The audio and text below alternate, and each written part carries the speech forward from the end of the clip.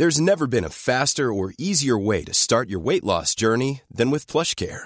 PlushCare accepts most insurance plans and gives you online access to board-certified physicians who can prescribe FDA-approved weight loss medications like Wegovy and Zepbound for those who qualify. Take charge of your health and speak with a board-certified physician about a weight loss plan that's right for you. Get started today at plushcare.com/weight loss. That's plushcare.com/weight loss. plushcare.com/weight loss.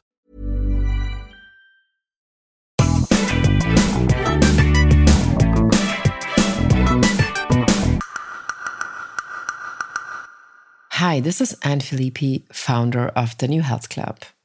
If you want to know about psychedelics as new mental health tools, you came to the right place. I talk to innovators, thought leaders, and disruptors, creating the future of mental health and mental wellness. And we think that the future is already here. Hi, and welcome to a new episode of the New Health Club show. In today's episode, I present you our first Psychedelic Morning Show, a really great collaboration I did with Joe Moore from Psychedelics Today at the Psychedelic Science Conference by MAPS in Denver. To me, it was an incredible joint venture of two podcasts in the psychedelic space, a community service at the same time, actually at a very early time of the day, like 7:30, but we tried to keep it fun, trying to talk about the weather and coffee like you do in a morning show, while not forgetting drugs and psychedelics. In our second episode, I think the topics were a little different on the day after, the first day. Our second episode, I think, is really insightful, and watch out for new ideas and new approaches in psychedelics presented by these amazing guests. Our first guest this time was Tommaso Barba, PhD candidate at the Center for Psychedelic Research at Imperial College in London. And he talked about sex and psychedelics. I mean, I'm sure you're interested in that. And then there was Bob Wold, founder of Clusterbuster, a really interesting and very passionate advocacy group for people suffering from cluster headaches. Bob was talking about how psychedelics can play a big part in the healing of such cluster headaches. And then we had Alison Hoots, amazing attorney at Hoots Law Practices and advocate, president of Sacred Plant Alliance, and an expert in how to open a church if you're interested in running a psychedelic church in America. So, I mean, we could go on and on, but it was an incredible bunch of people from 7:30 a.m. to 9 a.m.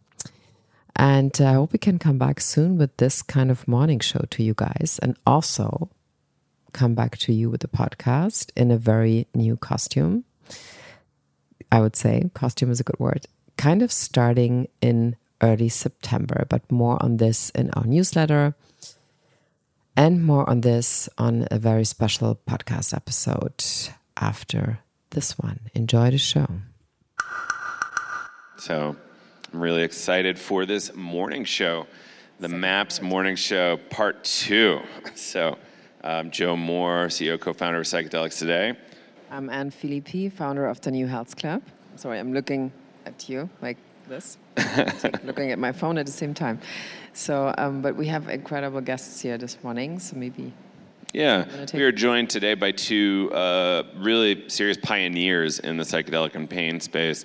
Bob Wold has been active in psychedelics and pain for 25 years with Clusterbusters, which is extraordinary, and wait till you hear these stories. And also Court Wing here, who has quite the robust career and now is a leading expert on psychedelics and pain. Some say he knows the most. So thank you all for making it out this morning and our slightly late start due to, we didn't realize it opened at 8 a.m. today. So thank you all for being here so early and on time. So how are you guys enjoying the event so far? I'm enjoying it very much. It's this thing has really grown over the years, so I've watched it grow from the first one to this, so there's a lot of great people here. You were just telling us about Rick's small office in Sarasota earlier. It's really a house in the suburbs. Yeah, but this is probably, I don't even know anymore. Decades, fly by. So 25 years ago, MAP's office was in Sarasota, Florida, and that just happened to be the city that I would take my family to vacation every year. And so I found where I got the address for MAP's office in Sarasota, and I set an appointment to see Rick and drove over there and found a little house in the middle of a little neighborhood in Sarasota, and walked in. The doors were wide open, and airing the whole house out. And Rick was there, so I sat down in his office kitchen, and we just chatted for a while. And then two of his employees came in because they had just spent the morning at the beach and were coming into work bringing pizzas in, wearing their bathing suits and saying hello and getting to work. What a world. And Court, how are you doing so far? What are you enjoying? Well, by far, seeing how many people are coming together around psychedelics and pain.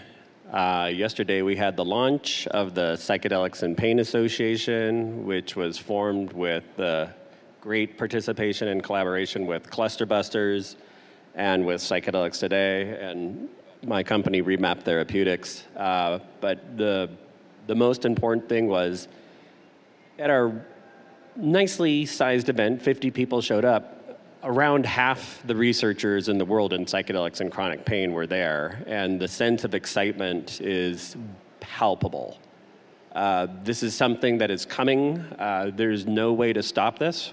Once we see these medications released for psychiatric conditions at large within the general public and populace, we'll start to see lateral benefits emerging for chronic pain as well as psychiatric conditions, and people will start talking to their relatives and friends, and there'll be no stopping it. So we need to get prepared now. Now is the time to start introducing. Now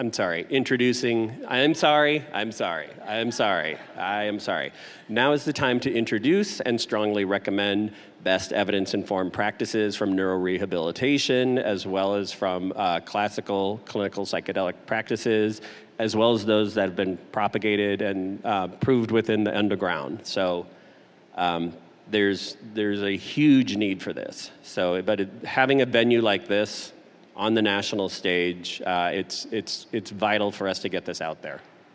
Love that vital word. So, and why do you think especially the pain topic and psychedelics, at least in Europe, it seems like still kind of under the radar? So it's still kind of everything about like treatment-resistant depression and mental health topics, but why do you think the pain topic takes longer to bring into public, into the public? Well, I'll attempt to answer this. I don't know why, but that is the most frustrating question that I have. And I have asked around because there is a lot of research going on regarding psychedelics and pain, but it's rarely talked about, which is one of the reasons why we formed this association. So because at every one of these events where psychedelic therapy is discussed, we need to do our best to get on a stage and with a microphone and talk about psychedelics and pain, because there are, worldwide hundreds of millions of people living with chronic pain, with very little to be able to treat it with, and in a lot of different conditions. A big part of why we need to get this word out to everybody is that with all of these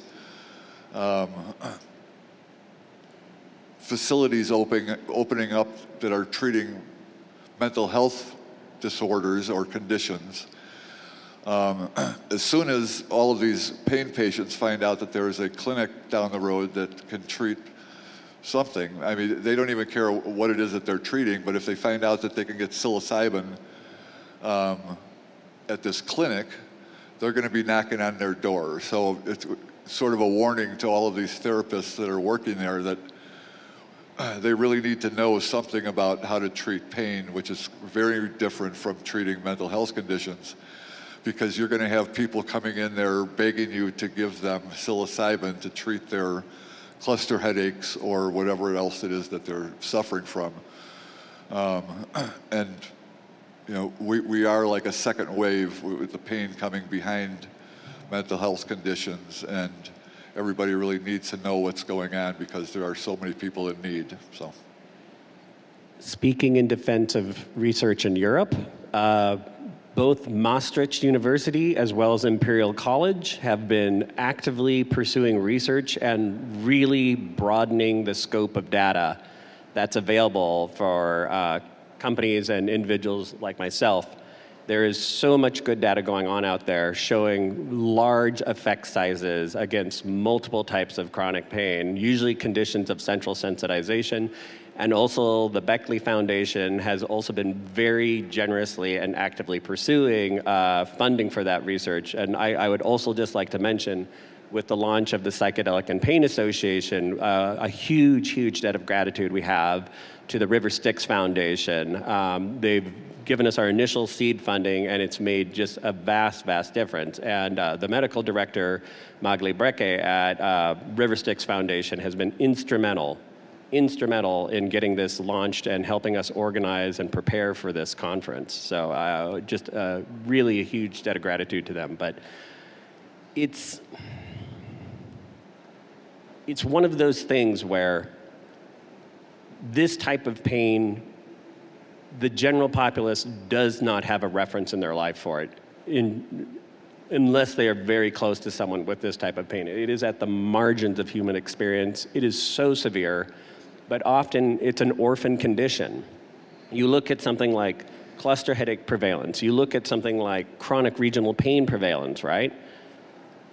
You don't know too many people with that condition, but they're there. In the medical world, they are known, but not often experienced, right? More often than not, people are going to be talking about like a very common neurological debilitation condition like, say, migraines, right? I think it's the second most common cause of neurological disability. Yeah, with migraine, there are about 40 million people living in the United States with migraine. They're not all chronic, but they range anywhere from episodic and once or twice a month to chronic daily migraines, debilitating pain. There's a lot of people that could be helped with psychedelics because there are very few treatments that work, and people end up on 5 or 6 different medications trying to survive. So that's one really large patient group that needs help. So. Yeah, and there's so much there. So I guess what's the best data, or what do you have to kind of lean on as a reference point data-wise when you're making the argument for LSD for mushrooms? So all the data we have is all through citizen science, and Cluster Busters collecting all this data for the last 25 years, and have refined the treatment regimen over the years to take a look to see how often people need to dose, how large of a dose is needed, and are you able to get 2 months worth of pain-free time from one dose, or are you able to get 6 months, or is it just every 3 weeks you may need a small dose?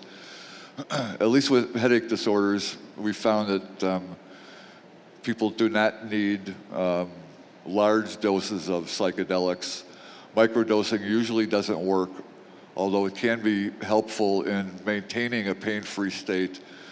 But as an example, for migraines and clusters, the starting dose is about between 1 gram and 1.5 grams of dried cubensis mushrooms. And at those doses, they are very safely done at home with their caregiver. They don't need to be in a therapist's office. They don't need to be watched over by 2 therapists for 8 hours. And they need their medication when they need it, and not when they can get an appointment to get in and get it. And an interesting thing that we found with the dosing for headache disorders was even at these lower doses, people are able to treat their resulting post-traumatic stress disorder that comes from their chronic pain condition with those doses and with just talking to their caregiver.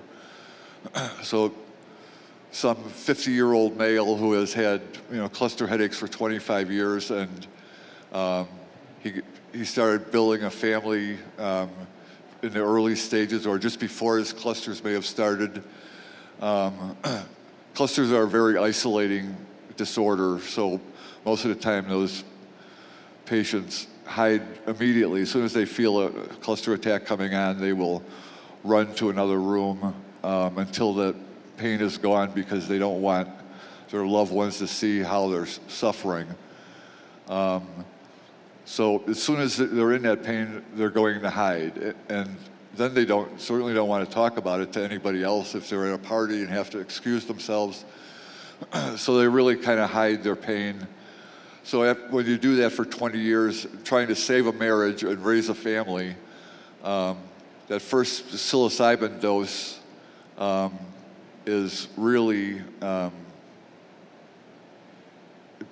indescribable as far as how much it can help these people, because they'll sit there and talk to their wife or their husband about the last 20 years and say the things they've never been able to say before, to tell them how sorry they feel for having let down the family, and finding out that their wife doesn't feel that they've let down the family. So, that 4 or 6 hours that they're actually able to talk to somebody that cares about them really plays a big part in fixing their mental health also. Thanks for that, Bob. And we have a little bit of time left, but Corey, I kind of want you to explain to us, can you give us in a brief moment your remission story from chronic pain? Sure. So I was a study trial participant in NYU's psilocybin trial for major depressive disorder in March of 2020. I had a 5-year episode of increasingly treatment-resistant depression that was starting to be non-responsive. I got into the study. Within 8 hours, I was in complete remission, but I also have a long background in pain and performance treatment, and secretly, I was also a chronic pain sufferer, moderate level chronic musculoskeletal pain that was non-responsive to intervention. At the end of the day, I was in complete remission from chronic pain as well. In fact, I started having neurological revisioning right there on the treatment couch. Because I'm very fortunate to have been certified through a system called Z Health, which has fairly advanced education in applied neurophysiology. I was able to identify the mechanisms of action in real time, and I had positive references for the activity that was going on in my body, so it was non-threatening. Like I was going through some fairly intensive tremoring, but that's something that we're actually seeing as an emerging marker for positive revisioning, like among people with, say, spinal cord injuries, peripheral neuropathy, and things like that. So, but the next day I was lying there, and I thought to myself, with this strong a visual field interaction and this much neuroplasticity occurring, why couldn't you combine this with mirror box therapy for phantom limb pain? And it was just like straight out of the blue. And I thought, okay, I've completely discovered a whole new treatment approach here. Within 2 months, Dr. Joel Castellanos and et al. At PHRI at UC San Diego released a position paper, Chronic Pain and Psychedelics, a review and proposed mechanism of action, and buried within it was a case study of V.S. Ramachandran and Albert Lin treating intractable phantom limb pain with mirror box therapy and high-dose psilocybin. And V.S. Ramachandran is the neuroscientist who invented mirror box therapy. So it was shocking. Also, I just want to highlight this. 10 days after my dosing session, NYC went on lockdown for the pandemic. I cannot imagine what 2020 would have been like if I had received the placebo. I was inside with my two very young boys. They're doing their telelearning. My entire industry shut down. I had nothing to do but go online and research. And within 2 weeks, I found a reference to a 1962 study by Kuromaru in Japan testing low-dose LSD for phantom limb pain. This has been around for an incredibly long time. And I just want to emphasize, we don't have to prove that psychedelics are effective for treating chronic pain. We have to establish it's already been proven. Y'all should check out the video of the Psychedelics and Pain launch. It should be up on YouTube pretty soon, probably on Psychedelics Today. But it's amazing. But I have one very interesting thing you said earlier, which is a very interesting expression. Can you talk a little bit about this medication fatigue? Because I feel like this is almost like a new condition in itself. That like too many drugs, not enough relief. Yeah, and then also like you are on your 8th or 9th medication, and this alone makes you already getting into depression. This is a very interesting new topic to me. Well, I'll just touch on that a little bit. If as far as seeing what my community goes through, I mean, the first 20 years I had cluster headaches before discovering LSD and psilocybin. I had tried over 70 different prescription medications. One of the prescription medications was actually cocaine. So yeah, I was able to get a prescription for that. But none of them. You're the first person I know to ever have that. Yes. So, and there are some times when I kind of wish that I could get that prescription again, but especially long nights here. So, but none of them worked. The only thing that worked about those medications was it would give me one more month or a couple of weeks anyways of hope that they've given me something else that might actually help. And so I would give it a little bit of time to build up in my system and then determine whether or not it was helping or not. And then I would go in for my next appointment the following month and tell the doctor that it wasn't working, or that it may be working, I don't know, maybe 5% relief in pain. So if you get any relief at all, you don't want to lose that. So the doctor wants to give you something else to try, but you don't want to stop the one that you're on that's giving you the 5%. That just may be enough to keep you from killing yourself. So it's very common for people with cluster headaches and also migraine to keep building on those prescriptions. At one point, I came out of a inpatient program on 15 different prescription medications at once to treat my clusters. And that's very common in the headache disorder communities. 15's common? 15, I wouldn't say is common. I mean, the practice of building and adding on medications is very common. Yeah. Just because people don't want to lose anything because, and the odds are those medications aren't helping at all, but you're looking for some kind of a signal that it might be helping a little bit. So you don't want to give that up, and so they end up prescribing another one and adding on to that one. So with our chief scientific officer, Dr. Joel Castellanos out at PHRI, we have a model of what is going to be our typical patient. It's typically a woman who is going to be in her mid-60s or older, has a complex presentation for her chronic pain, meaning she has comorbid conditions. It's not just one thing. It's not just fibromyalgia. It's not just shingles or peripheral neuropathy from diabetes. It's all of them.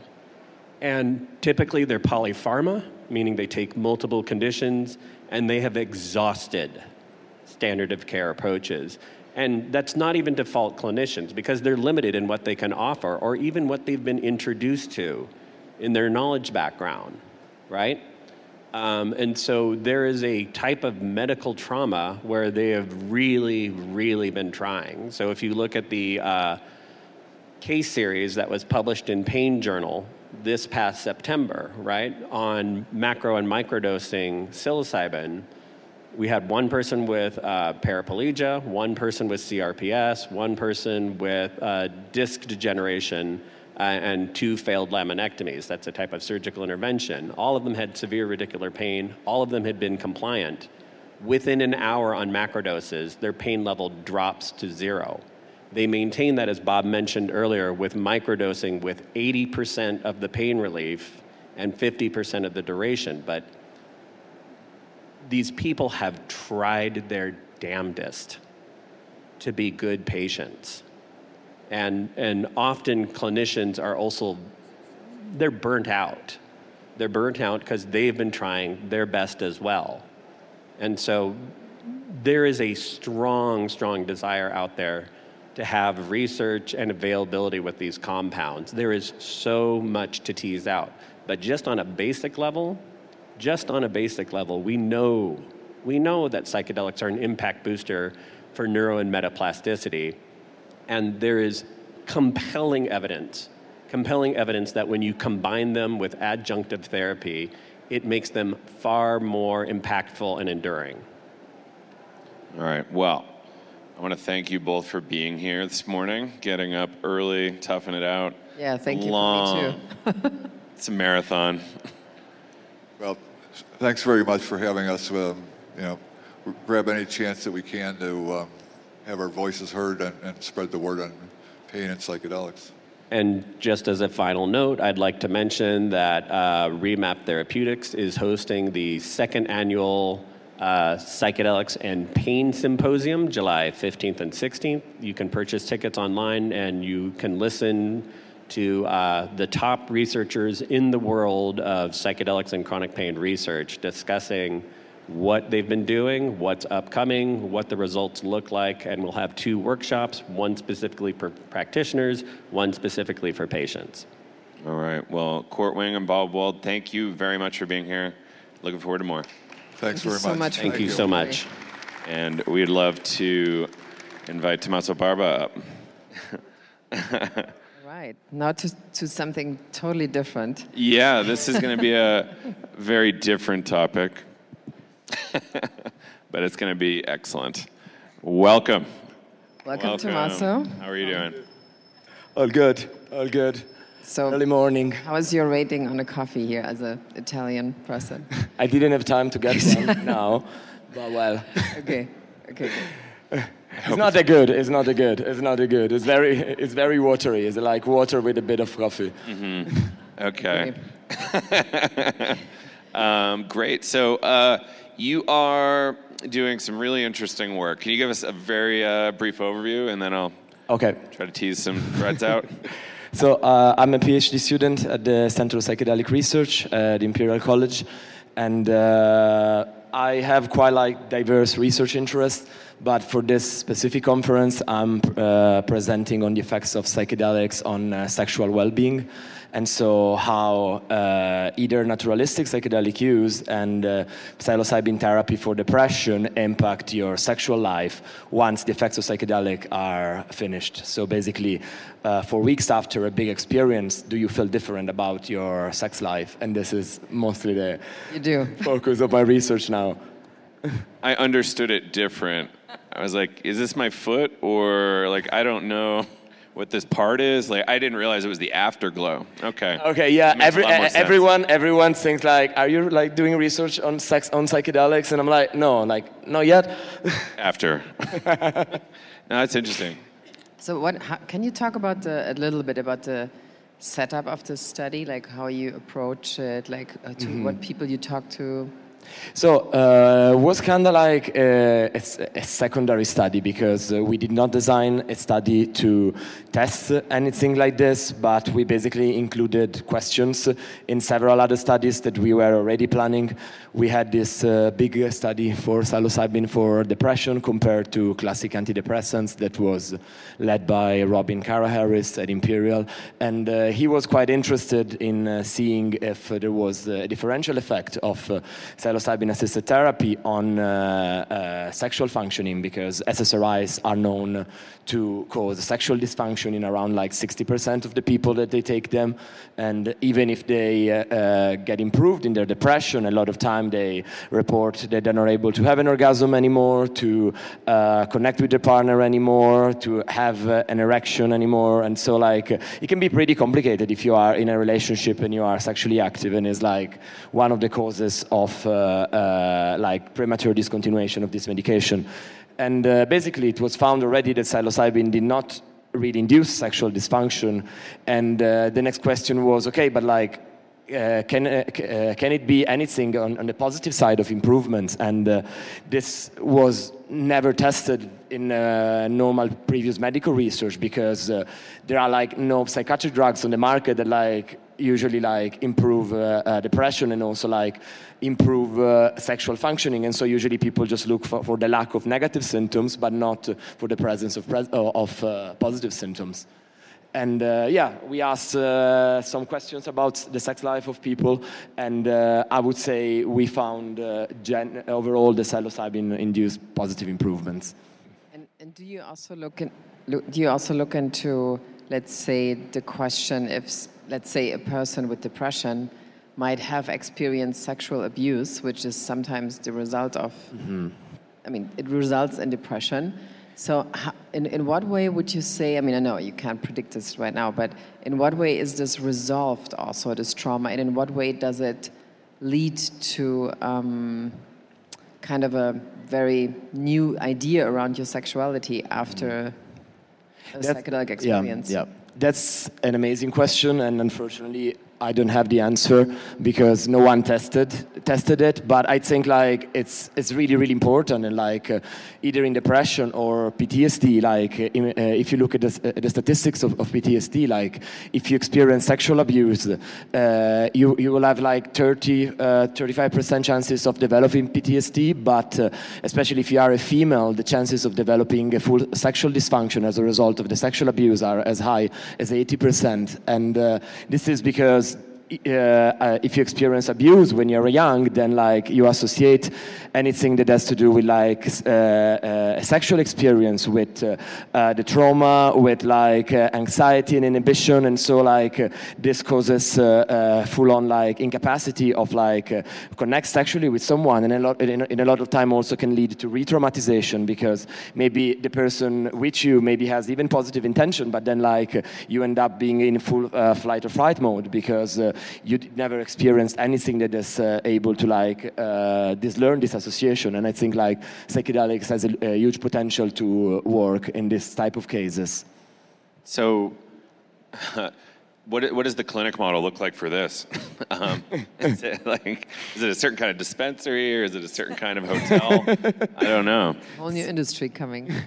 So this is, I would say, still like very down the line. Like if we look at like sexual dysfunction as a result of trauma, I can see like MDMA in the future being prescribed for something like this. And I was having a chat with Fede Menapace, that is MAP's deputy director, last week, and he said that they're very interested about like the potential of MDMA for like either couples therapy and for relationship distress, but there is not a DSM diagnosis of relationship distress, so it can be it might be a bit complicated to end up like entering MDMA assisted couples therapy in the healthcare system because of this, and so might just be an off-label use of MDMA in the future. But for sexual dysfunction, there is a DSM diagnosis of this, so it could be that in a few years' time, when MDMA is already rolling, that it could end up being prescribed with a specific type of therapy for sexual dysfunction, specifically maybe as a result of trauma. And I would say also psilocybin has an element of this, and classic psychedelics can be used in couples therapy and learned a new term, couples well-being. So I just learned a new term. It's a DSM-gated research.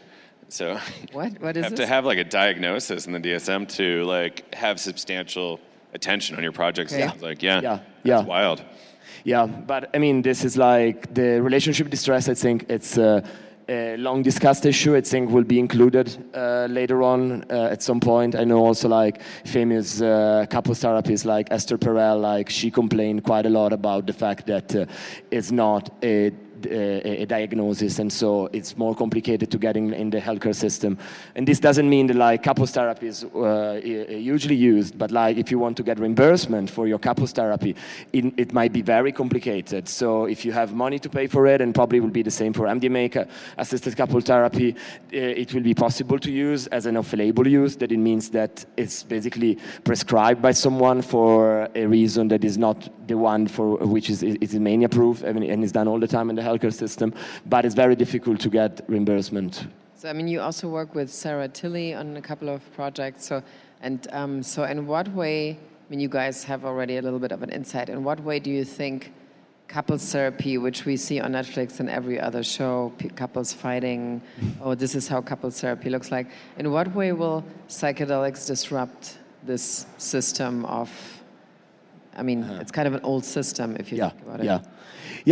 I think this is a very new venue of research that we are starting to investigate now. Like after I started to present around these results about sex and psychedelics, I made contact with really cool people, and one of this is Sarah, that she's a couples therapy, and she has a retreat center in the Netherlands in which she used psilocybin with. She studied with Esther Perel? She did some training with Esther Perel, and basically like what we decided to do is like, okay, like you're doing this work that is quite cool, quite edgy, and I love it, and let's try to make a collaboration. Let's collect data on your couples and see what happens, and try to like create a very low cost observational study of psilocybin-assisted couple therapy, and the study is now under ethical approval. It will start recruitment in the next few months, and it will be like linked with the couples that Sarah is treating. And I don't know, like how psilocybin can work with couples. That's an interesting question because it doesn't promote like the neurochemical feelings of love as MDMA does, because MDMA can really feel like biochemical love in a way, and I think this is a lot of potential for couples that maybe like to chat through the issues and discuss things that normally are quite complex to discuss, while classic psychedelics can be more tricky in this context, but it doesn't mean that they can be combined with a couple focus intervention, and then maybe the partners are like having the psilocybin experience either alone or with their partner, but like focusing inwards, and this helps basically resolving personal issues and like reflecting about the relationship, and can have a downstream beneficial effects in the relationship later on. So I think the potential might act differently, but I think the long-term effects can be very similar in some situations. Did you make it to the Sex 2.0 workshop in Miami? I went to the Sex and Psychedelics panel last year. No, was it last year? Yeah. It's funny you said it. I was very hesitant, but you were very convincing. No, but I mean, even this panel, it was a really big panel. It was like one of the biggest, most sought after, moderated by the woman from the Financial Times. Which means there's, again, like it feels like there are a lot of new, almost like you want to say, industries around these topics, meaning like investors investing in companies who are specifically looking into this. So, and but also in terms of like questions around, like I would say, like even new questions for women arising out of these sex and psychedelics like ideas. So, in what way do you also include in a study? I mean, is it like at the moment just like almost like a neutral couple, or is it like gay couples, heterosexual couples? Like it will be mostly like heterosexual relationships, just because Sarah works more with straight couples as of now. But the idea is like expanding and making it more diverse, and I'm particularly interested in this. But I think it will take time. And it's a very it's a field quite in its infancy, and my PhD is not like entirely focused on this. Like it has a branching that is focused on this, but I will be like quite busy in other studies and all that. So let's see how much like I can create like some knowledge that in the future can be used. And Great, Tommaso. Anything coming up that you'd like to mention? before we wrap here? Just like I think a word about the risks, because I think that like we don't know anything yet, especially from a research side, on the effects of psychedelics and MDMA on relationships. And I think they can be really tricky in a lot of situations. Like MDMA can create feelings of intense love and attachment to maybe someone that is not the right person for you. So if you end up like having an intense psychedelic experience with maybe let's say with MDMA, with someone you met for 3 weeks, you might feel, oh my God, this person is my soulmate. And I feel this strong feelings of love that I never felt with anyone, but it's just like a neurochemical illusion that in some cases can maybe end up like really bonding with an abusive partner. And it can be a really tricky thing to do. And the same with psilocybin. I think that psilocybin can create feeling of very intense connection to the point that people can feel like completely fused together, but can also create very strong separation. So if you end up having a high psychedelic experience with your partner and you don't really like prepare for it and have the right integration, maybe like you can feel extremely disconnected on an emotional point of view, and this can maybe destroy the relationship later on. We don't know, and we don't know if there is something that predicts this, if maybe like having low relationship satisfaction and no integration might then like end up as a catalyst for the breakup, or we don't know if it might be just casual, maybe bad setting and all these things that are quite difficult to predict. So yeah, I would say like just caution, because I think like if there is anything that can resemble like the famous love potions in like the folkloristic literature, I think MDMA and psychedelics can get really close to this. So like, yeah, they need to be used with caution. So we need like an extra study for love potions that you have to do. Yeah. To me, it's fascinating, the idea. Yeah. Tommaso, Barbara, thank you so much. Thank you so much for having me. For being here. And your talk is today when? Yeah, I have my talk where I present this data that I discussed briefly here at 4:15 in Four Seasons, room 4. So yeah, if you want to pop in, it would be nice. Should. Amazing. Thank you. Thank you, Tommaso. Let's grab a photo real quick. And Allison, can you join us up here? Yeah. You here? And last but not least, we're going to have a really fun conversation here. This is one of my favorite topics, actually. The law. I don't usually like the law. We appreciate everybody who's going here. It's here around between 8 and 9. Yes. Thank you all for toughing it out and getting here so early, including you. I really fussed about it, didn't I? What did you do last night? I went to Flaming Lips. Oh, okay. How was it? I should have gone to bed. Yeah, it's good. I've been to a couple of those Flaming Lips shows. Yes. Where I should have gone to bed. Yes. All right, so Allison, where are you from? Where do you live now? I live in the Mid-Hudson Valley of New York. Awesome. And you are an attorney specializing in psychedelics, particularly around the religious aspect, or are you all over the place? I'm all over the place. I tend to tell people that I work with facilitators on the full spectrum of psychedelics. So whether it's a facilitator doing something underground, trip sitting, or religious facilitation. And I also work with CAP practitioners, and I work with PAT, psychedelic assisted therapy practitioners, and licensed and unlicensed. And then I also help someone create their entity, informed consent. And then, yes, sort of my niche is churches. The right to religious exercise under the law, that very gray area. Everyone thinks that if they have a church, they're legal, and I'm just going to start by saying you're not. There are only... What does that even mean? Yeah, that's a great question. So ostensibly we have a First Amendment here that would grant us the right to things, but apparently the Constitution, in the words of Terrence, might not be worth the hemp it's written on, I think he said. Well, in a way, I think Congress recognized that, because in 1993 they passed the Religious Freedom Restoration Act to sort of fix it. So the First Amendment grants the right to religious exercise. There shall be no law that burdens it, except in certain instances. And that was sort of the question, is when can that occur? And the courts ended up saying, well, if the law that burdens it is generally applicable, then yes, we can still burden you. So if it doesn't focus on a religious group specifically, then sort of you're out of luck. But then in 1993, they passed what they call RFRA, and that law said, okay, we're going to use the strictest test to evaluate these acts of the government or the law that does infringe religious rights.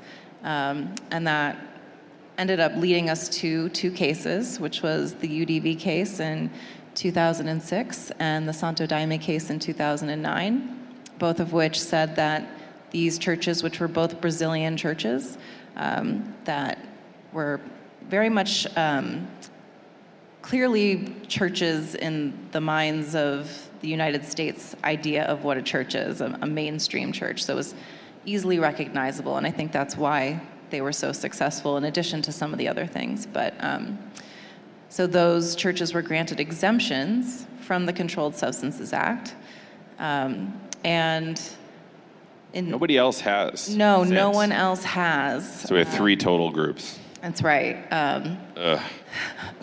Is there any religious conversation in Germany right now around getting rights through to psychedelics through? Not really, but I mean, like what has a little way into the conversation is like psychedelics and like faith and psychedelics that Adriana Kurtzer actually created in a pandemic, like a Zoom call with all kinds of people in a space who are now like Zach Kamenetz and then Hunt Priest, so they were all in this group. So that kind of conversation started a little bit, but so how do you become like a church maker? So do you rubber stamp, right? You pick your substance, and then you create a church around it? Well, first I like to say I don't create churches, I refine churches. But somebody comes to you and says, I want to open a church, kind of. I generally try to work with people who already have a church. And I don't want to influence someone's religious beliefs from the get-go. I think the idea is you have to develop your beliefs I'll and do practice. that. Yeah. You need help. Joe will get a referral fee from me. But basically, they come to me, and under the law, you are a church as soon as you've organized as a church. You don't have to incorporate, you don't have to do anything fancy. I mean, that's the whole point of separation of church and state, is the government's not supposed to tell you how to do your church. What comes in, though, is if you want to, in the case of felony charges, or there's some substantial burden and you want to file a claim, you can use RFRA, well, depending, that's sort of a longer conversation. You should read the book that I wrote, which is released through the Shakruna Institute, and it's called Guide to RFRA and Best Practices for Psychedelic Plant Medicine Churches. And if you want to read 80 pages, you'll learn exactly how to work your church. But so if you wanted protection under the federal RFRA, state constitution, you really need to be prepared to explain your beliefs and practices in this paradigm using the language that courts would understand.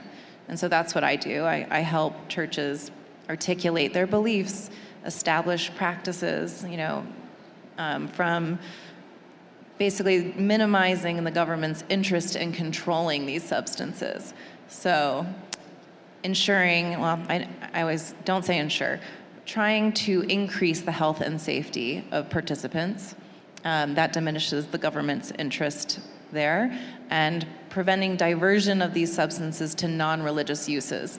And that's actually as simple as locking your sacrament up. I learned recently how crazy the regulation is for the UDV and Santo Daime, or at least how careful they want to be and how they operate. It's insane the burden they have on them to stay compliant, I thought. I didn't think it was that crazy. I thought it would be much worse. But from what I've learned is the DEA just comes every couple of months for an audit, and they check to make sure that they have their sacrament locked up and that they're keeping records on how much was used and only certain people are accessing it.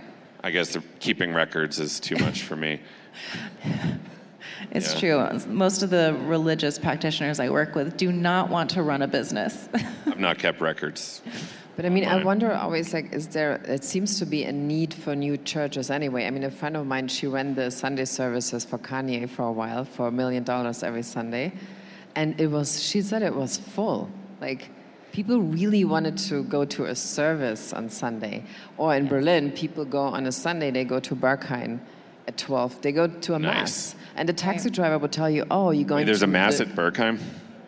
Well, kind of. The taxi driver would say, oh, you're going to the Sunday mass, like in quota. So what's interesting to me is that there's a, I mean, whatever it means to you. So, but there seems to be a need for new churches, like new celebrations or something, right? I mean, that's interesting to me. There are many new churches. They're mostly underground, but I'm talking to a lot of them.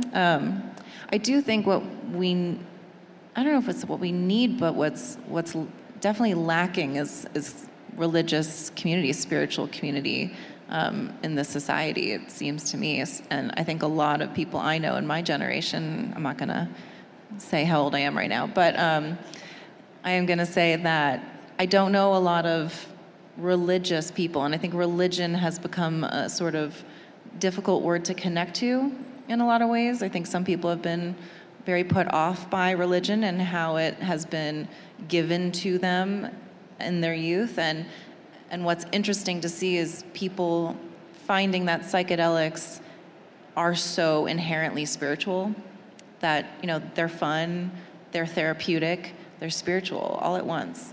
And they're hard, right? But I think some people come to religion through psychedelic experience.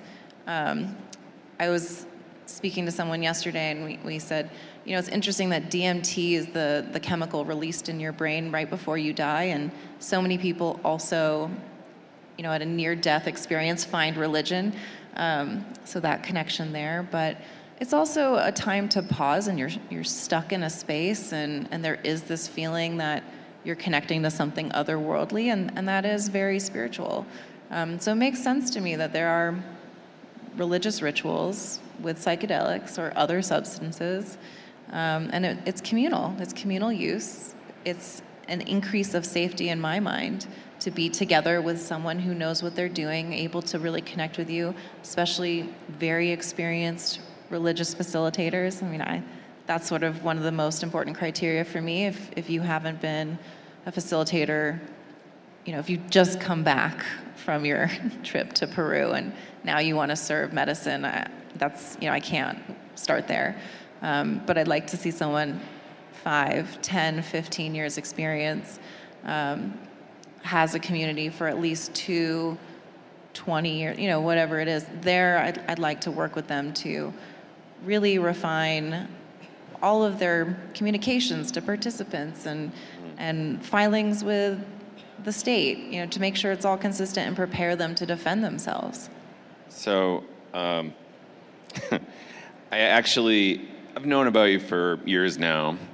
We've never connected until somewhat recently. Can you share? Because this is actually kind of a religious topic for me. But if you don't want to, I'll tell it. No, I mean, I've been talking. You tell it. Well, I received a tweet from you. It was a DM. Yeah, I slid into your DMs.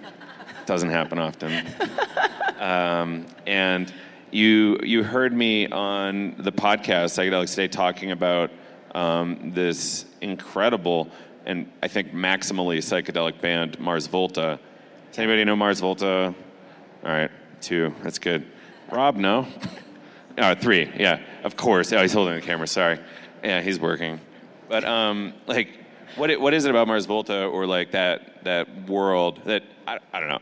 I treat it religiously, but yes, EA wouldn't agree with me. Right. Well, first I want to say that the ceremonies that I have been in are deeply musical, and then going back further, I've been sitting in ceremony with this one particular community since 2015, very committed, changed my life. Now I do this work to protect that work, but I've been using substances to reach non-ordinary state of consciousness since, gosh, I shouldn't say, but yeah, since I was about 17 or 18.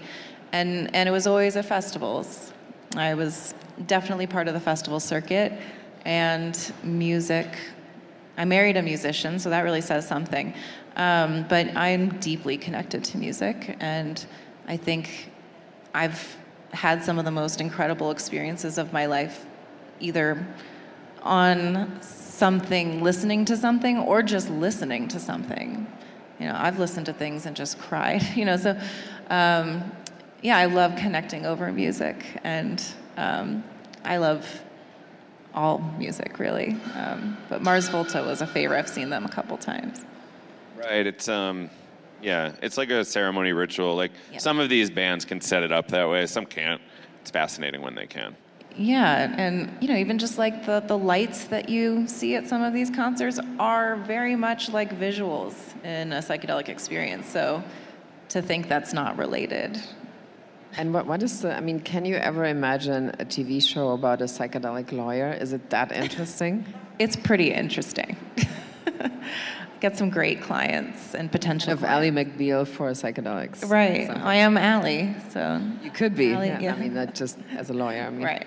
I've been meeting some Hollywood types, so it's happen. I'm really excited. I think there needs to be more discussion around medical screening. We need more assistance from the medical community about these contraindications, especially as there are so many new prescriptions, new herbal supplements. What would exclude someone, especially mental health conditions. There are some people who think, I can work with someone who has, bipolarity, something like that. Let's talk about that real quick. Yeah. So that's one of the harder ones, actually. So there's actually no clinical data or scientific evidence showing that bipolar folks should not have access. Right. And I've communicated with a lot of people who are bipolar, and a friend of mine, Erica Reck, she's written for us a few times. She calls a psychiatric diagnosis like that your status denigration ceremony. So like, how can you become less than in 5 minutes or less? Forever. And we had some friends excluded recently from some retreats. The way they feel after is like horrifying. Right. But there's cool people working on that. Benjamin there Mudge, are. And ICEERS is really on that in saying, the question is more, is the facilitator experienced enough? Not can the person sit with a mental health condition, but is the facilitator able to let them sit? It's very, that's deep supportive work. You need to be a complete pro, an expert pro. I imagine there are circumstances where it's appropriate. I'm not a doctor, but I will say that from a lawyer perspective, you just need to do the screening appropriate to your religious practices, your knowledge base. All of that is deeply important because, aside from a religious use analysis, there's also the civil liability aspect, which I do have to advise on as well. But I'm never really the fun conversation in the development of the church. I'm always talking about the worst things that can happen, but then I got to say, but here's how we can at least prepare for it. Because we didn't say it explicitly, we should probably wrap up in a moment here. Churches are not only important because people deserve to be able to have spiritual community, but what we're seeing is that the cost of a lot of these services is going to be really exclusionary and difficult for insurance reimbursement.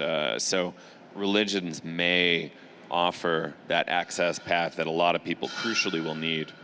Yes, but I ask that you truly be sincere and experienced. It's not a circumvention method. This is very serious work. And I do think that eventually and now there should be collaboration between those two areas, sitting in ceremony and then having an integration, a licensed person with integration experience or someone with just a lot of experience who has a skill set that is very helpful. They'll all work together. And there are going to be therapists who have patients who are having a spiritual crisis. And then they can say this church is really wonderful. You can consider, a few of these. I think it all works together and it makes sense. It's not one or the other. Lawyers in this space have become my favorite people because it is such a creative conversation always that you have to create like things that don't exist yet. And to me, this is one of the most interesting things to create. I mean, it's stressful sometimes and like strenuous, but so I really appreciate what you're doing. Thank you. And I do need to plug a little, which is that I'm also president of Sacred Plant Alliance, which is an association of psychedelic churches.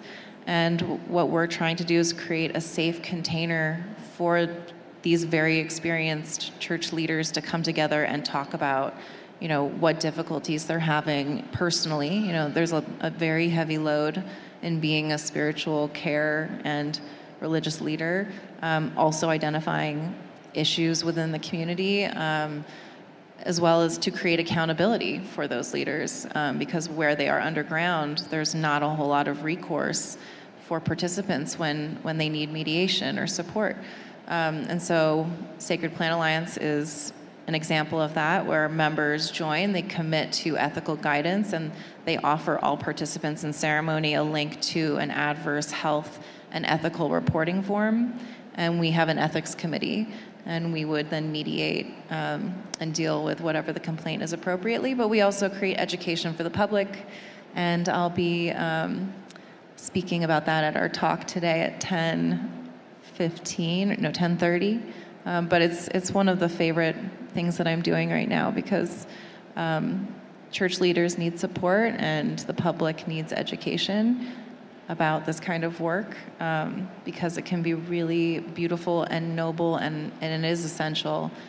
Spiritual identity, spiritual connection, I think is really the undercurrent of the psychedelic experience. Love it. Well, Allison Hoots, thank you so much for joining us and sharing. Thank you. I hope everybody comes to your talk. So nice. 10:15. Do you know what room? 10:30, Plant Medicine Stage. Plant Medicine Stage, everybody. All right. Thank you all for being here and joining us for the morning show. See you around. Yes. Thank you.